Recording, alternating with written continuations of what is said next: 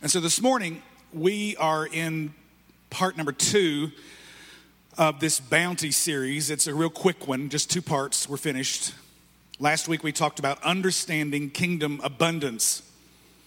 Bounty is, I think, appropriate to the season as we head into Thanksgiving. You see many times in decorations, you see all of the fruit, the gathering harvest, the pumpkins, the apples, the corn.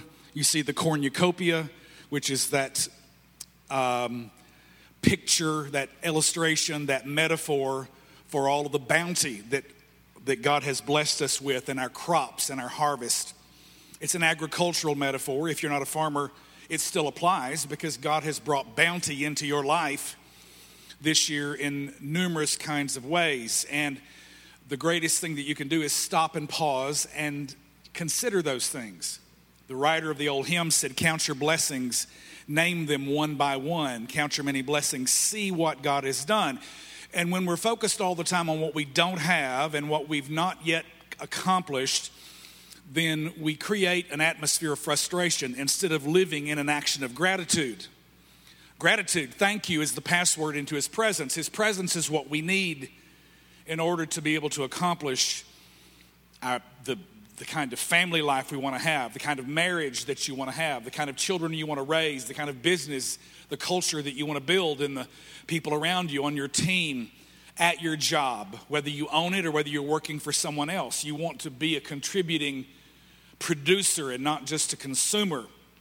You want to add to and not subtract. You don't want to just be a sponge and just suck up all the blessings and not be turning them back out again.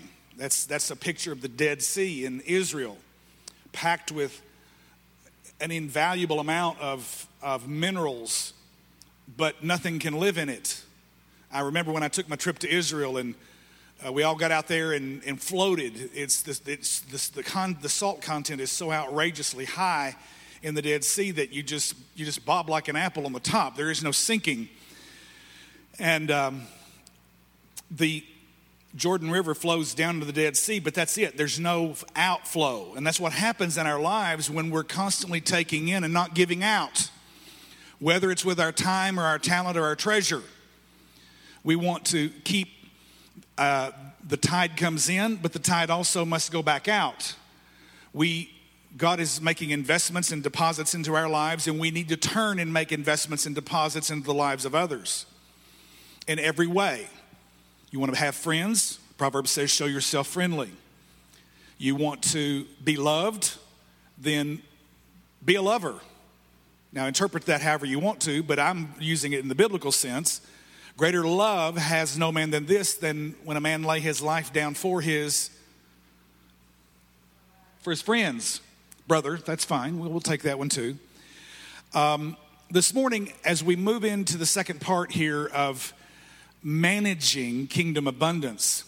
We talked last week out of 2 Corinthians, was 9, 10, and 11a, that God gives bread, He gives seed to the sower and bread to the eater, and He gives increase. He provides the resources, and then the increase those resources bring. And so this morning as we look, I'm going to use an extensive passage. It's going to take a minute to get through it, because this is a parable that Jesus taught in the Gospel of Matthew. In Luke, it's referred to as the parable of the minas, which is a particular monetary value. In Matthew, it's called the parable of the talents. And too many times in Southern churchianity and American churches, we've interpreted that to mean, okay, she can sing, he's organizational, she's a leader, he has a gift of the prophetic, she has a gift of mercy, or talent. We think of someone who has the skill to draw, or maybe put a whole look together to design an interior that provides a vibe or a mood or peace in a business or in a home. And all of those are skills, they're talents. But the talent in this passage is not talking about natural abilities. These talents is a wedge of gold, okay? So the talent that you hear about in the King James Version, this is one reason why I use a newer translation, because I don't have to take a lot of time trying to unpack 300-year-old Elizabethan English words that we don't use anymore. Somebody say amen. And so we use the New Living Translation here, which is a very reliable one. And I'm going to be looking today to Matthew 25, and it's verse 14 through 30. So we've got 17 verses to read, okay? So just find a screen and let's jump in. Again, the kingdom of heaven can be illustrated by the story of a man going on a long trip. He called together his servants, and every time we get to an emboldened phrase, I want you to read it out loud with me, please, okay? He called together his servants and entrusted his money to them while he was gone. He gave 5 bags of silver to one, 2 bags of silver to another, and 1 bag of silver to the last. Dividing it in proportion to their abilities, he then left on his trip. Now, remember, you've heard this as he gave 1 5 talents, 1 2 talents, and 1 1 talent. And you've always heard it as, well, this one can sing and she can draw and he can, and that's probably, it's not a misapplication, but it's not really the correct way to interpret this passage because it's talking about money. It's clearly about money. Okay? 5 bags, 2 bags, 1 bag of silver, dividing it in proportion to their abilities, he then left on his trip. Verse 16. The servant who received the 5 bags of silver began to invest the money and what? Earned 5 more. Verse 17, the servant with 2 bags of silver also went to work and earned 2 more. Verse 18, but the servant who received the 1 bag of silver, what did he do? Dug a hole in the ground and hid the master's money. Verse 19, after a long time, their master returned from his trip and called them to, here we go, give an account of how they had used his money. Verse 20, the servant to whom he had entrusted the 5 bags of silver came forward with 5 more and said, Master, you gave me 5 bags of silver to invest, and I have earned 5 more. The master was full of praise. Well done, my good and faithful servant. You have been faithful in handling this small amount, so now I will give you many more responsibilities. Let's celebrate together. Verse 22. The servant who had received the 2 bags of silver came forward and said, Master, you gave me 2 bags of silver to invest, and I have earned 2 more. Verse 23. The master said, well done, my good and faithful servant. You have been, here we go, faithful in handling this small amount, so now I will give you many more responsibilities. Let's celebrate together. 24. Then the servant with the 1 bag of silver came and said, Master, I knew you were a harsh man, harvesting crops you didn't plant and gathering crops you didn't cultivate. Verse 25. I was what? Oh my gosh, this is so powerful when we get there. I don't want to get ahead of myself. I was afraid I would lose.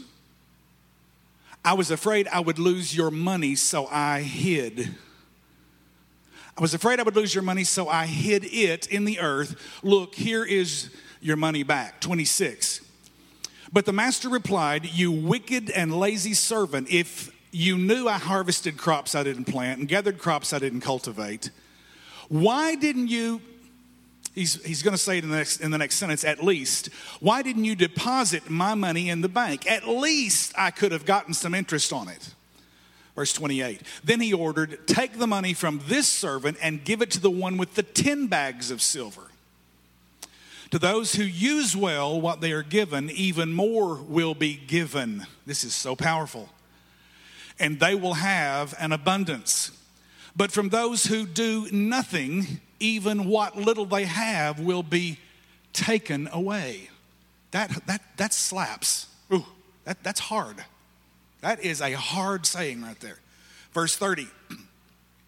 Now throw this useless servant into outer darkness where there will be weeping and gnashing of teeth.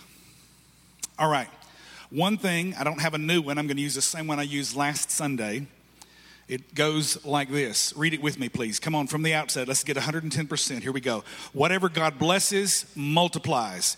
My job is to grow in knowledge and wisdom so that I can faithfully steward the increase of God in my life. One more time so you'll get it. Whatever God blesses, what?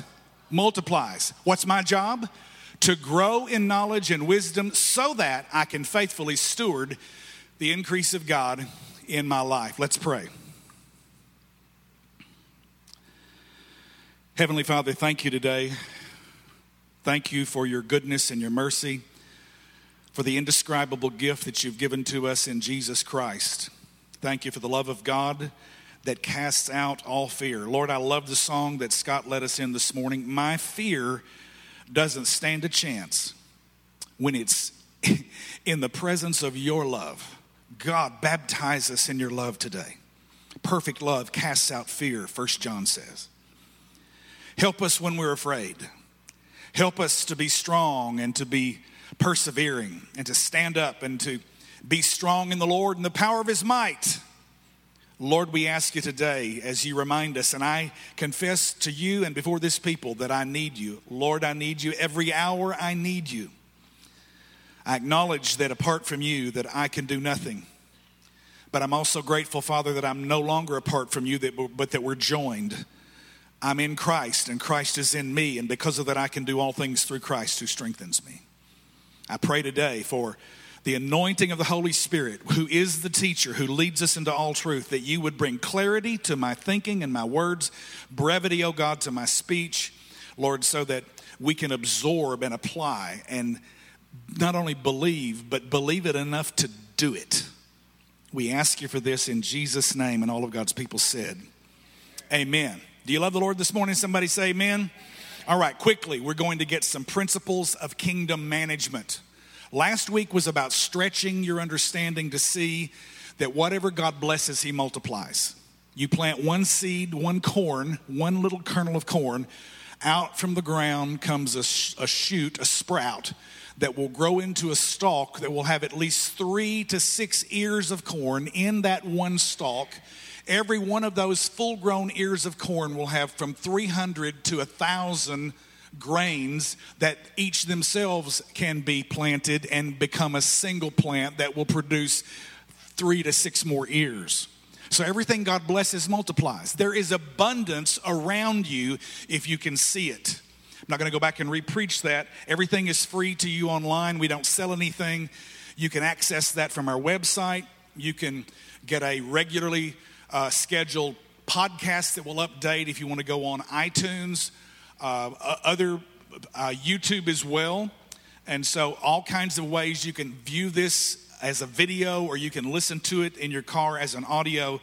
So that's available to you. But this morning, I want to just move through these 17 verses of this parable of the 3 servants. Because it's not about the money that they were each given as much as how they handled it individually. Because our job is to grow in knowledge and wisdom so that we can faithfully manage the increase of God in our lives. There are principles of kingdom management. The scripture says in verse 14, and the kingdom of heaven can be illustrated by the story of a man going on a long trip. He called together his servants and entrusted his money. Everybody say entrusted his money. First of all, I want you to recognize the very first principle from the outset. Number 1 is that the biblical position is stewardship.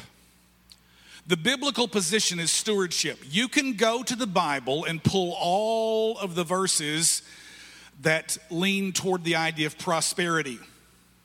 And that's a good thing to do. But like all truth, which is a tension between 2 extremes, there is a spectrum and there's an opposite side to that. Now, because I've got to switch in my thinking and do a mirror here, let's put poverty on the left and let's go to the right side and let's put prosperity. Okay? And let me just tell you that there are churches that subscribe to either or of these 2 sides. I do not in any way want to be offensive to you based on your denominational heritage. I am grateful for mine. I want you to appreciate and celebrate yours. Sometimes our heritages lean us toward a particular view of something in Scripture when it's only one side of it. And truth is like a coin. It has 2 sides. Okay? And the beauty of the fact is that you can hold a coin and look at one side all the while God is on both sides. He's on the side you're looking at and he's on the other side too. Okay? And so you can take scriptures that teach poverty, Don't store up treasures in earth where moth and dust corrupt, but store up treasures in heaven. And all of the verses of Scripture that warn against wealth.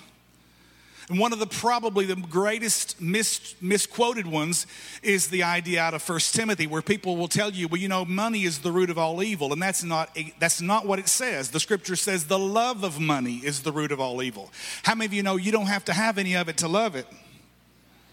So it's important that we learn how money can be dangerous. And like I told you last week, the greater test is always prosperity, because when you don't know where your next meal's coming from, staying in a spiritual mindset's not a hard thing to do, because you know you better get on your face and pray and go, God, I need you to provide my next meal. But how many of you know God doesn't want you to stay in a place where you're always living on the edge and don't know where your next meal's coming from? How many of you know it's not a sin to have a freezer full? How many of you know it's not a sin to have a 401k that's growing and it's flourishing? It's not sinful to have a bank account that's not down to the last $2. And let me just say, I want you to know that it's easy to take one side or the other. And I grew up a Pentecostal, and I'm not ashamed of that. It taught me a lot of wonderful things about the presence of the Holy Spirit that other denominations didn't get. But with that came a poverty mindset. My grandfather was so poor, he never owned a car. Was born in 1892. Known as the godliest man in Mark Tree, Arkansas. Jake Blake was a healer. He laid hands on people regularly, and the Lord healed them. You believe that, Pastor? Oh, I know it happened. I've seen it happen. I stood in his little old 3-room house. Well, 1, 2, 3, 4. It's 2 bedrooms and a living room and a kitchen. Didn't even have hot water.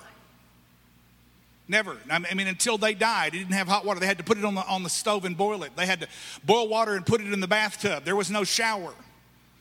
And before I was born, they didn't even have indoor plumbing. They had an outdoor Johnny back in the backyard in Mark Tree, Arkansas. That's how poor. My mother said that they were so poor that the poor folks called them poor.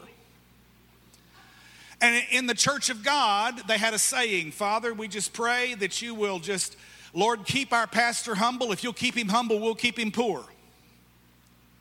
And that was the idea that a lot of people had about spirituality, because they had taken all the poverty scriptures, ignored all the prosperity ones, and all of the warnings against what wealth can do and the temptation that come when you misuse wealth. Now, how many of you know that cars are dangerous? Everybody, come on, say amen. I'm throwing you a curveball here.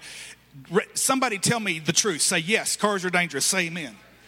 But every one of you didn't walk this morning just because the car's dangerous. You got in that car, you obeyed traffic laws, some of you did, and you got here. You may have had a fuss on the way. You may have been driving because you were late for being here, but you still got in a dangerous thing and drove here. You took a risk because you know that if you use it properly, the benefits far outweigh the risks of getting behind that wheel.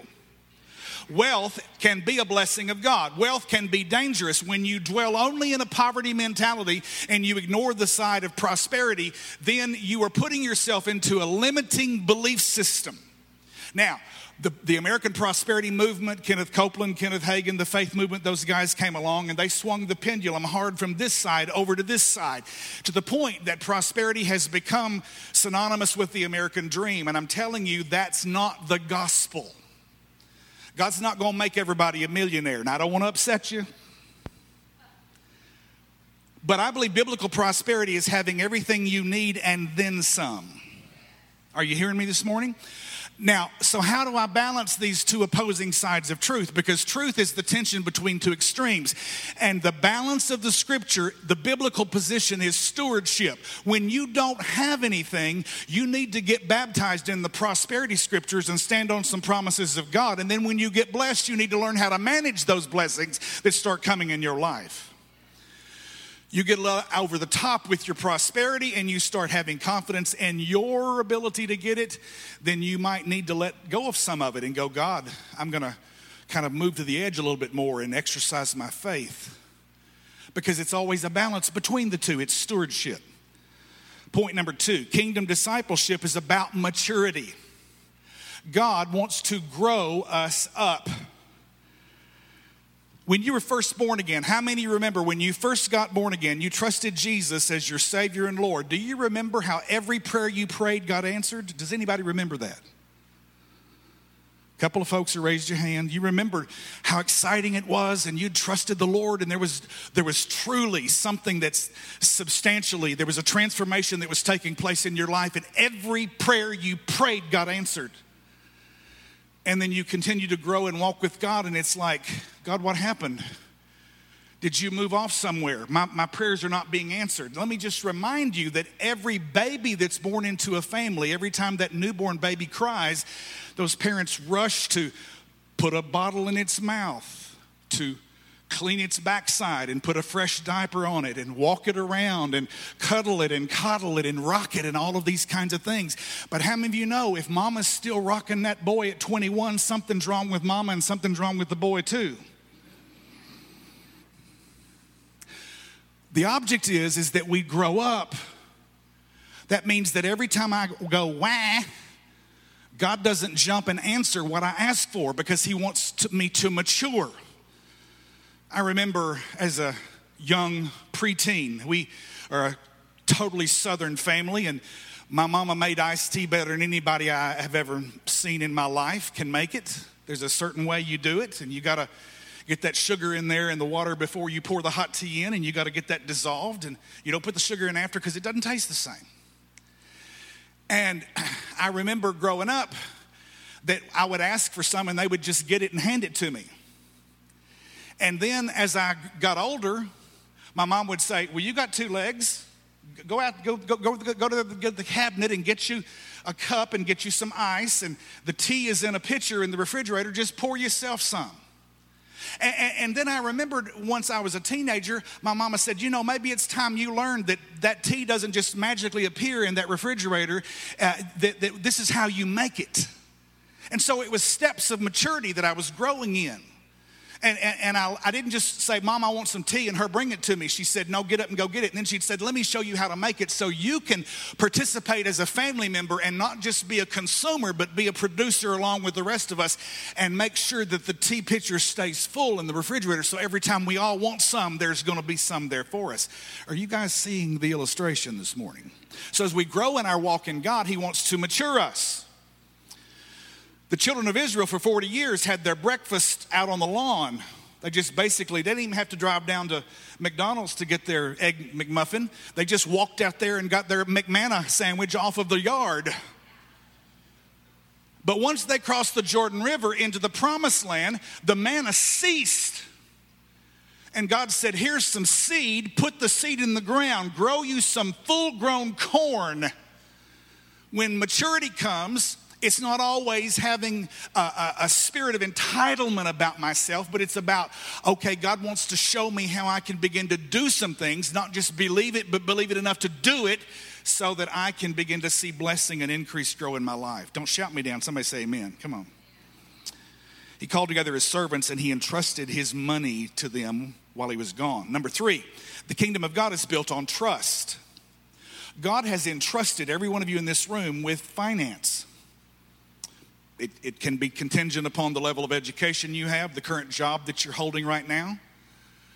Maybe, let's just tell the truth. You know, sometimes life isn't about bad luck. Sometimes bad things happen because I make stupid decisions. Now, I'm going to tell the truth this morning. I don't want to offend you, and I'm always going to put it in the first person, so I'm talking about me. Y'all at present company are excluded, okay? Let's just try to make sure that when you're hearing this, listen for where it can apply. Is there something that I can grab hold of here? Kingdom of God is a trust. So what I want to say to you from that is right now I have all that God can currently trust me with.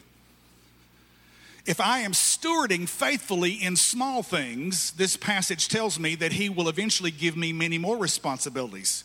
If I take the 2 bags of silver and turn them into 4 and then turn it back to him, he hands it all back to me anyway. Isn't that amazing? And he says, now guess what? On top of that, I'm going to give you some more responsibility, some more problems to solve. Wow. Point number 4.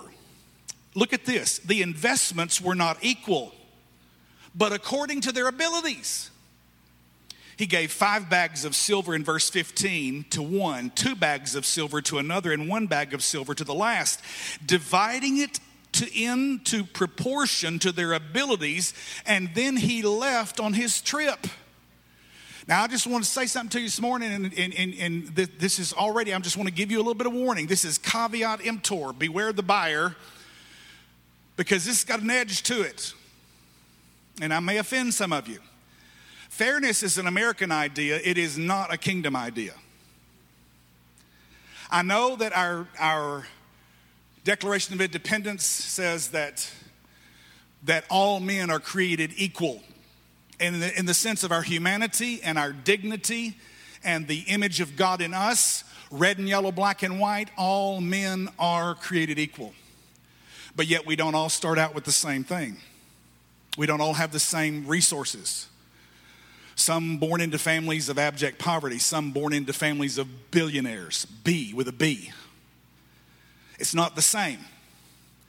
And it has to do with what I do with what I've been given. It's not about everybody is equal. And if you think that God up in heaven is responsible to make sure that you're equal to everybody else around you, you are setting yourself up for offense. You are going to get offended and frustrated and ticked off. Because that's not how the kingdom operates. If you'll take what you have and quit comparing yourself to everybody else and learn to faithfully manage what you've got, God will blow his blessing on it. He'll multiply it and scare you with so much blessing. The investments were not equal, but according to their abilities. Whatever God blesses multiplies. My job is to grow in knowledge and wisdom so that I can faithfully steward the increase of God in my life. Number 5, are you getting anything out of this? Number 5, notice how the 3 handled the challenge. Verse 16, the servant who received the 5 bags of silver began to invest. I think that's an interesting use of words there. Began to invest the money and earn 5 more. The servant with 2 bags of silver also went to work. Now, I think this guy invested in a business. I can't prove that. And it really doesn't matter if it is or not. It's just an interesting twist on the words here. One guy's making investments and letting money work for him. Another guy took his money, had a product that he wanted to create or sell or whatever, and he went to work. So he's using his money to be multiplied, but he's working in that business, okay? And however you do it, I think that we all ought to have multiple ways. We all ought to have some multiple income streams in our lives. He took the 2 bags of silver and also went to work and earned 2 more. But the servant who received the 1 bag of silver, look what he did. Everybody say, dug a hole. He dug a hole in the ground and he hid the master's money. And verse 19 says, after a long time, their master returned from his trip and called them to give an account of how they had used his money. Now, first of all, let me just get this settled. Everything you've got belongs to God. I don't care that the house is in your name and the car is in your name and the credit cards are in your name and the bank account's in your name. It's God's. And God can blow on all of it at any time. And it's gone. So we don't want to trust in riches because riches won't save you. Righteousness is what saves you. And that's by faith, by grace, and faith alone in Jesus Christ. Somebody say amen. All right, but this isn't about salvation. This is not a salvation parable. This is a stewardship, a management parable. What do you do with your time? What do you do with your money? Billy Graham said this one time. He says, you really want to show me how much Jesus is Lord of your life? Show me 2 things. Let me see your calendar. What do you do with your time? Let me see your checkbook. What do you do with your money? Accountability is a kingdom principle. We will all stand before God, the bema seat of Christ, not be judged as sinners. This is not a salvation issue because I was judged at the cross 2,000 years ago, and because I've trusted Jesus Christ as my Savior and Lord, when I stand before Him, it's not hanging in the balance as to whether or not I'm going to make it into heaven by the skin of my teeth. That's already secured. I have been sealed with the Holy Spirit of redemption. That's over with. That's done. He bought it. He paid for it. When I stand before Him in judgment, it's going to be about rewards based on the actions that I have done while in the body. Somebody say amen. Number 7, faithfulness in little brings much blessing. The servant, verse 20, the servant to whom he had entrusted the 5 bags of silver came forward with 5 more and said, Master, you gave me 5 bags of silver to invest, and I have earned 5 more. Where are we? Here it is. And I have earned 5 more. Verse 21, it says, the master was full of praise. Well done, my good and faithful servant. You have been, read it with me, faithful in handling this small amount. So now I will give you many more responsibilities. So, and he goes through this process twice with the 5-bag servant, with the 2-bag servant. Okay, well done. You've been faithful in handling these small things, and many more responsibilities are going to be given to you. So, faithfulness in little brings much blessing. When I take care of the little things, God's going to bless me with greater things. That ought to get a good hearty amen. Just be faithful. Pay your bills. Do the right thing. Okay? Point number 8. Kingdom promotion means handling responsibility in order to be given greater responsibility. Now, I'm going to say this, and I'm just going to tell you right now, I'm not going to soft pedal it. If there's a lot of drama in your life and you're always complaining about all the problems you have to handle, do not set yourself up for the expectation of ever being a leader. Because leaders handle problems. I don't know if he's here this morning. I love Glenn Fender. If there ever has been a man that's been shot at from all directions through this last season we've been in, it's my brother Glenn. Pray for him. I said pray for him. He needs your prayer. Because no matter what you do, whatever decisions you make, you're going to tick somebody off. And I cleaned up what I was thinking right then. You're going to make somebody mad. And any leader who's solving problems, let me tell you something. When you solve problems, promotion comes. But promotion doesn't just mean a bigger paycheck. Promotion means you get to handle bigger problems to solve them. That's a kingdom principle. And you know what? Why do we think God's going to make us in the kingdom in the future, that we're going to rule over cities, and right now we can't even rule our own checkbook? It's too quiet in here. Y'all don't shout me down. Can't even pay our bills on time. Kingdom promotion means handling responsibility in order to be given greater responsibility. The servant with the 1 bag of silver, verse 24, came and said, Master, I knew you were a harsh man, harvesting crops you didn't plant, gathering crops you didn't cultivate. I was what? Everybody say it. I was afraid. Fear. God help us. Fear will cripple you. Fear will limit you from being the champion that God has called you to be. Because anything that's going to be worth a great reward is going to require some risk. Come on, until you got up the courage to look her in the eye and move in for the kiss and to tell the girl that you loved how you felt about her. There was the risk of possibly her not returning the way you felt. But when you were willing to believe in that enough that you would take that risk, sometimes you got to, as the old Southern redneck said, you got to risk it for the biscuit. I was afraid. And look at what he says, I was afraid I would lose.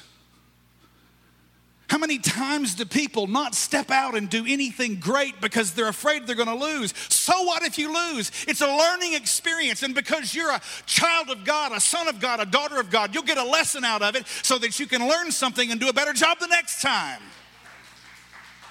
Because God redeems our failures. And any successful leader knows that failure is part of the process toward success. Failure is never final in the kingdom of God. I was afraid I would lose your money, so I hid it in the earth. And I want you to stop, because I saw this as I was preparing before the service began with the media team, and I didn't even see it until I was standing here and looking at this wall on this side. I was afraid, so I hid. People, that's been happening since the Garden of Eden. Adam and Eve broke the law of God, the commandment of God, and they sewed some aprons made out of fig leaves together. And the scripture says they were afraid, so they hid. How many of you know when fear has gripped your heart, you're hiding behind circumstances, or, well, I don't really feel like it, or no, I don't think this, and we're limiting ourselves. I was afraid, so I hid. I was afraid I would lose your money, so I hid it in the earth. Look, here is your money back. And notice what the master said, you wicked and lazy servant, verse 26. If you knew I had harvested crops I didn't plant and gathered crops I didn't cultivate, why didn't you deposit my money in the bank? At least I could have gotten some interest on it. He says, then he ordered, take the money. Now, this is the hard part. This smacks. This is hard. Take the money from this servant and give it to the one with the 10 bags. God, why would you do that? He's got 10. Well, it's because he knows how to handle what I've put in his hand. He's made an investment. He's taken a risk. He's stepped out in faith. He's invested. People don't talk about this in church. Because money is one of those things, two things you don't go near, money and sex. And you know something, whether you want to admit it or not, help me, Holy Ghost, how I can redeem what I just about to said. Both of them are designed by God to accomplish something wonderful in your life. When they're managed in the parameters that God sets, it's indescribable. When you misuse either one of them, it's hell on earth. Don't shout me down. Thank you, Holy Ghost. You helped me dig myself out of a grave before I lay down in it. Finally, number 10, salvation is by grace alone. This is not a salvation passage. To those who use well what they're given, even more will be given, verse 29, and they will have an abundance. But from those who do nothing, even what little they have will be taken away. See, folks, it ain't about what you believe. It's about what you believe enough to do. Now throw this useless servant into outer darkness, and there will be weeping and gnashing of teeth. Salvation is by grace alone, but rewards are based on obedience. Whatever God blesses multiplies. My job is to grow in knowledge and wisdom so that I can be faithfully stewarding the increase of God in my life. All right. I have a few practical principles here I want to get, and I don't have to get them all. But I do want to leave you with some practical stuff this morning. Have you got anything out of this so far? Come on, here we go. Just hang with me. Just give me 5 minutes. Number one, this is common sense. You want to be a faithful representative of the kingdom of God? Pay your bills. Say, pay your bills. Number two, live beneath your means. Do not be about the business of overextending yourself, because if you do that, you'll never make enough money. Whether you're making $500 a week, or you're making $500,000 a week. This is something I've really just been hammering into both of my children, because they're both very successful right now. And I said, you know what? If you don't learn how to manage what you have had put in your hands, it will never be enough. You're just always living just a little bit above. And if you don't learn how to manage, you're going to turn around here in 10 years and have made outrageous amounts of money and not have a thing to show for it. You do not want to be that story. Live beneath your means. There is a great principle I want to tell you. There's more than I can do here today. This is a seminar in itself. Everybody say 10, 10, 80. 10, 10, 80. Give God the first 10. He promises he'll bless the remaining 90. Pay yourself the second 10. Make investments. Put it in your 401k. Get yourself some kind of I do drip. I drip into several different stocks, dividend reinvestment plans. Just $100 a month. I've got so many Procter & Gamble shares right now. You know why I bought that? Because there ain't going to ever be a time when people don't need cleaning stuff. I started buying it in the 70s, and it's about $145 a share as of Friday. It's going like a house on fire.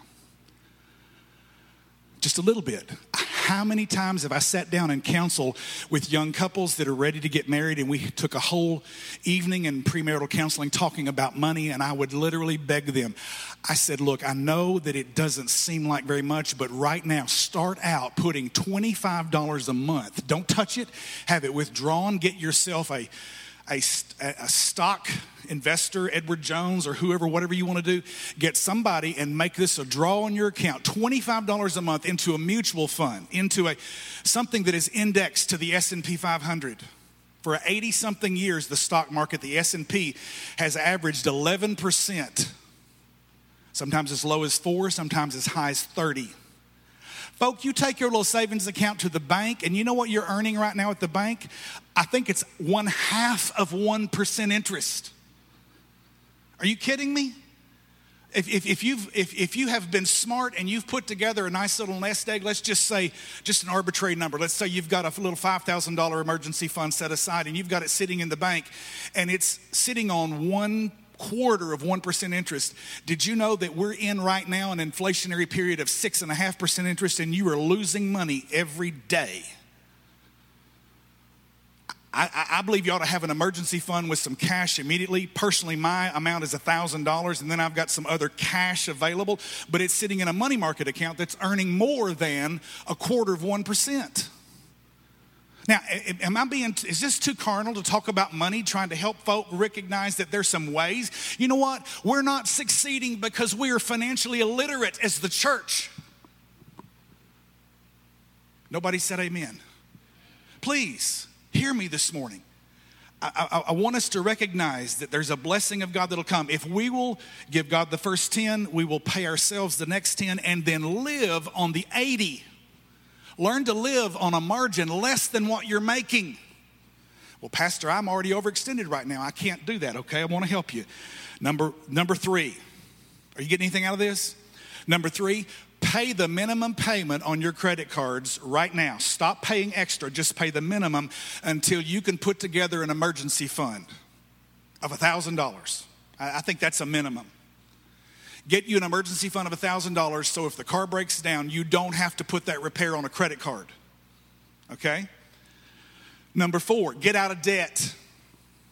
Stop running a whole handful. Some of you got a whole deck of cards, and you're running multiple cards of high interest rates, and it's killing you. It was Rockefeller who said, the man who understands the time value of interest of money will be paid. The man who doesn't will be paying the interest. We are financially illiterate. We need to grow and mature financially. We need to learn. We need to get ourselves educated. Well, I'm not a reader. There are podcasts you can listen to. We are without excuse. I mean, my God, just turn on PBS and watch Susie Orman.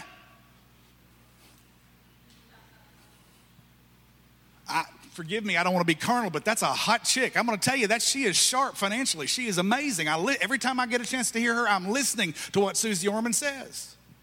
Dave Ramsey, we're going to offer a financial peace class in 2022. Hopefully some of you will sign up for that. Get out of debt. Start a debt snowball. Pay the minimum after you get your emergency fund. Pay the minimum amount on all your credit cards except the one you owe the least amount on, and that's where your extra money that you have now, double up on it.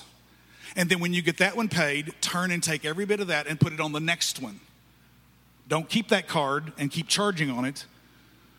Maybe we'll put it in a drawer or cut it in two and quit using it, but then roll that amount of money you were paying on that first one along with the minimum payment onto the second one and keep rolling that snowball. Literally, I have known people who have knocked out $30,000 or $40,000 of credit card debt in literally less than 2 years because they started doing that and quit charging stuff on their cards and learned to live on the 10-10-80 principle.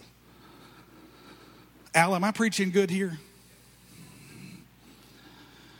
Understand the difference in saving and investing, but do both. Number 6, get multiple income streams. Figure out a way.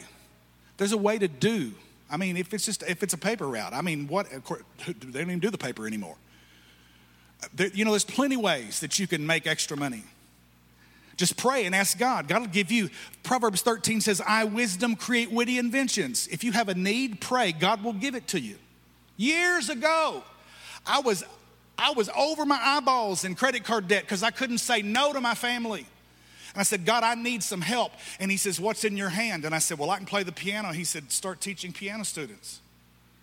And everything I made on piano, I started paying my credit cards off. At one point, we were over $50,000 in credit card debt. And I knocked that out, working extra, other income streams.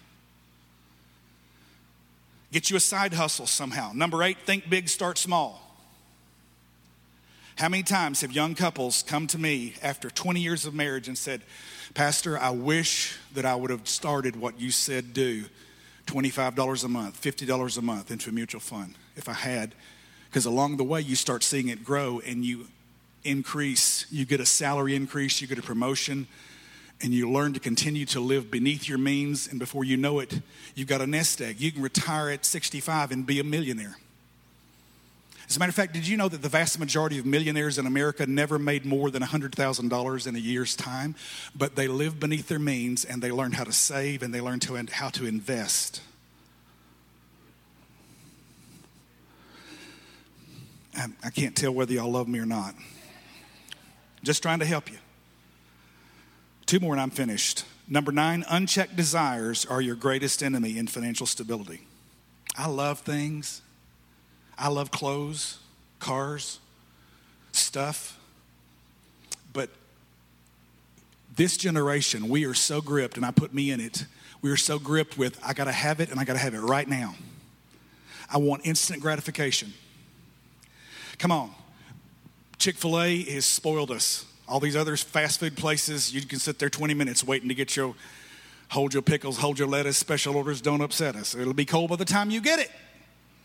But they've got people standing out there in the line taking your order at Chick-fil-A, and we learn how to get through there, and it's in a hurry, and it's fresh, and it's hot, and it's great, and it's quality. And you can go plug it in the microwave, and you can have instant grits, and you can have instant this or that. But you know something? Real things that produce great value. The scripture says in the book of Proverbs that wealth gained instantly tends to nothing. But when we grow it little by little, it brings prosperity. Because when you invest in it over time, that's the reason when people win the lottery in 5 years, they ain't got a nickel to their name. Because they just blow through it.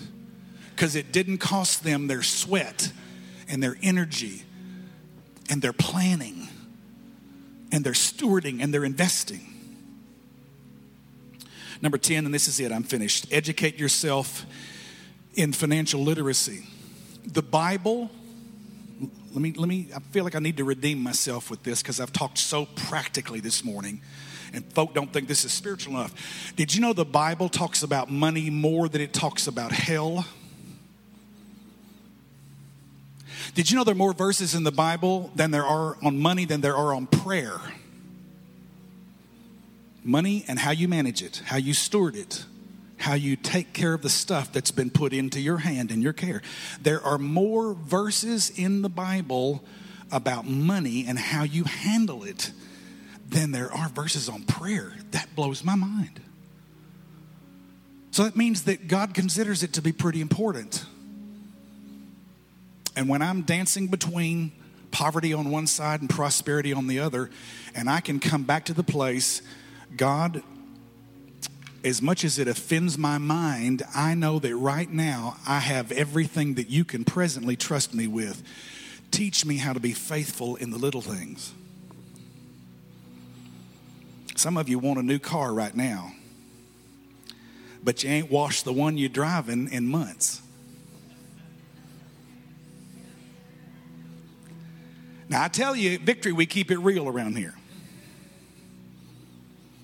You know, well, I can't afford to go take it down there and let them custom. Well, you got a vacuum cleaner, you got a hose. Turn that water hose on and get you a sponge, baby, and go out there and just wash it to the glory of God. Because when we take care of what we have, God blesses, He blesses it, and what He blesses multiplies. Did you get anything out of this morning? I hope you did. Praise God. I'm just a couple minutes over, and I want to end with this. I want to bring this back around. Let's baptize it in the spiritual now, that we've been so plain and so money and so carnal and so worldly. Jesus made the greatest investment that could ever be made. He laid down His life. He left the riches of heaven and He became poor. He became a slave. He became a servant of servants. Found Himself in the fashion of a man. He humbled Himself and literally died a criminal's death. And that investment was for your life. He paid off your debt. He paid your sin debt. So that means that you can stand before God and your account's already marked, paid in full. And how you take advantage of that is you lean into that and you receive that gift by grace. And in faith you say, I believe you did that for me. Change my life. Come into my heart, Lord Jesus. You've made this investment for me. Now let me take that investment and let me multiply it so that it blesses you and your kingdom. That's very simply what it means to learn to walk with Jesus, to follow Jesus. Because when I do that, he touches my life. And the scripture says, whatever my hand touches, he'll cause it to prosper. He'll bless it. And then when the blessing shows up, I have to learn how to manage it. And then take that blessing and give it to some others. This morning, as we close this service, we've been talking to you for weeks about our miracle offering. And I've got mine ready. Matter of fact, I already put it back there on the conference table where the brothers go, and brothers and the sisters. We got some men and women that both go and count and sign off on that and verify that. I left my check at $1,000 because I'm sowing a seed. So this morning, because Jesus sowed a seed into your life, and if you've never crossed that line of faith and said, Jesus, save me, Lord, I received that investment of eternal life into my heart. Heads bowed, eyes closed, nobody looking around. If there's anything in this message today, as we bow our hearts before you, Lord, anything in this message that has grabbed you or just really gotten your attention and said, I need to apply that in my life. Or maybe you've never said, Jesus, save me. If any of those things are for you this morning and you would just say, Pastor, pray for me. No one's looking around, heads are bowed, eyes are closed. And just say, Pastor, pray for me. Slip your hand up right now. I want to pray for you. Anybody in the room? Thank you. There's 2 or 3. Yes. Father, thank you for these hands that went up. I ask you, Lord, that you remind us that thank you is the password into your presence. Thank you for what you've done. Thank you for what we have. Thank you for wisdom to handle what you've given us so that we can steward the increase of God in our lives. Thank you, Lord, for the person who's never crossed that line of faith, that right now as they just say, Jesus, save me, say that in your heart. I trust you. I turn from my past. I turn to you in faith. And I ask you to forgive my sins. Fill me with your Holy Spirit. Make that investment in my life, I pray. In Jesus' name. And all of God's people said, put your hands together and give the Lord praise.